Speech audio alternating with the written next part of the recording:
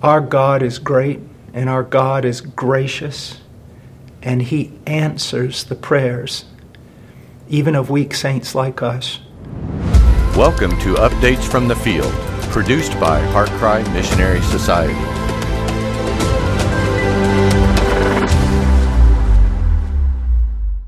I'm here today to just give you another short update.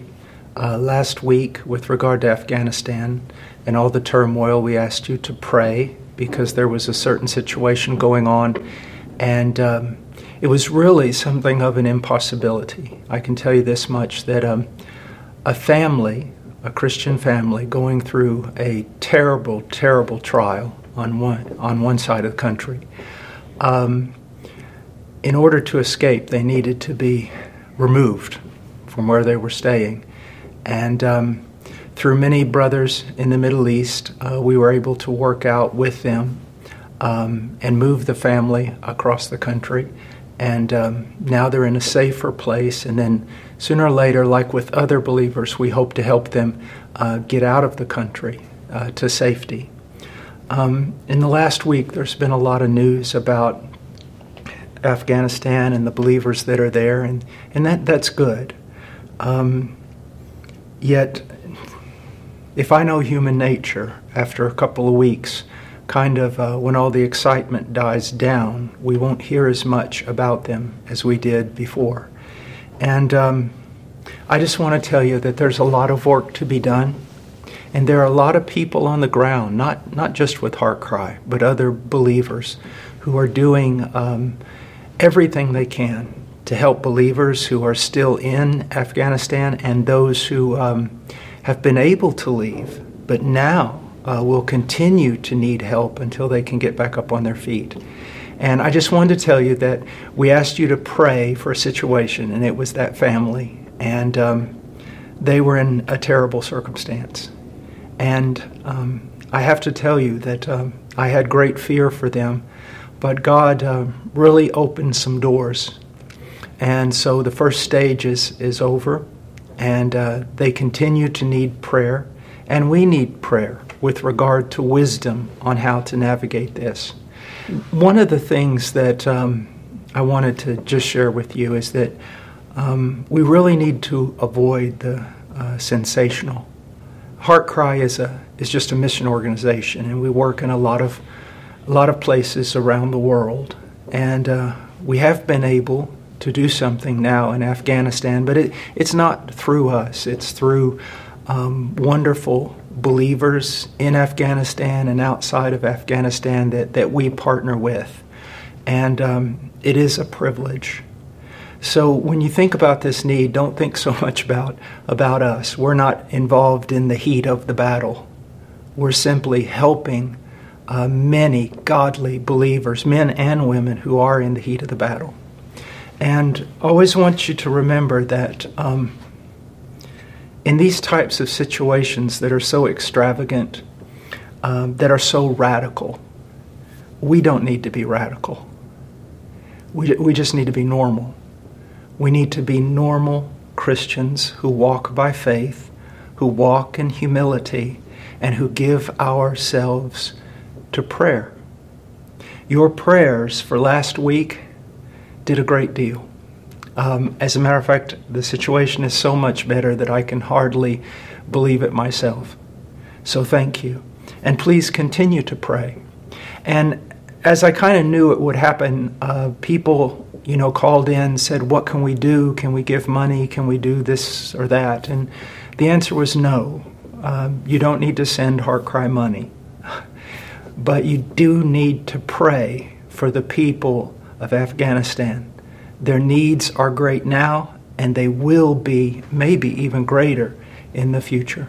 So thank you for your prayers, and when we are able, we will be able to give you more information, even on the family that we helped last week.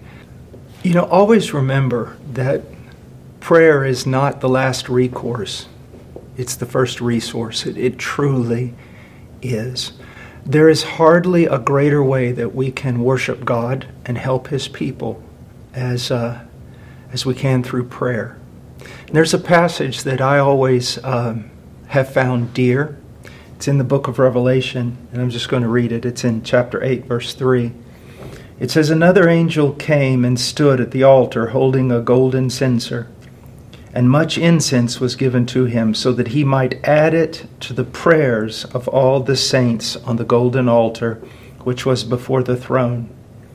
And the smoke of the incense with the prayers of the saints went up before God out of the angel's hand. Then the angel took the censer and filled it with fire, with the fire of the altar, and threw it to the earth. And there followed peals of thunder and sounds and flashes of lightning and earthquake." I can imagine, first century believers in a little house church. They're marginalized in society. They're persecuted. And if anyone had been peering kind of through the window and saw them all on their knees praying, they would have thought to themselves, what a pathetic, impotent, powerless group of people. What a waste of time. And yet we see that those weak saints sending up what I'm sure was weak prayers, we see how efficacious their praying actually was, because it returned to earth with the power of thunder and lightning and earthquake. And I think that's very important. I'm sure you're a lot like me. Sometimes I'm praying and I feel like there's a bronze ceiling, as the old saints used to say, above my head, that my prayers are just bouncing off and coming back. Or I'm praying and my mind is wandering in so many different ways that it should not. I wish I had more faith, and I wish that my prayers were stronger. But I can tell you this: our God is great, and our God is gracious, and He answers the prayers, even of weak saints like us. He answers weak praying like that which so often comes forth from someone like me. And so take heart, not just with regard to Afghanistan, but with regard to all that is going on around us, everything. Prayer is the answer. Get alone with God.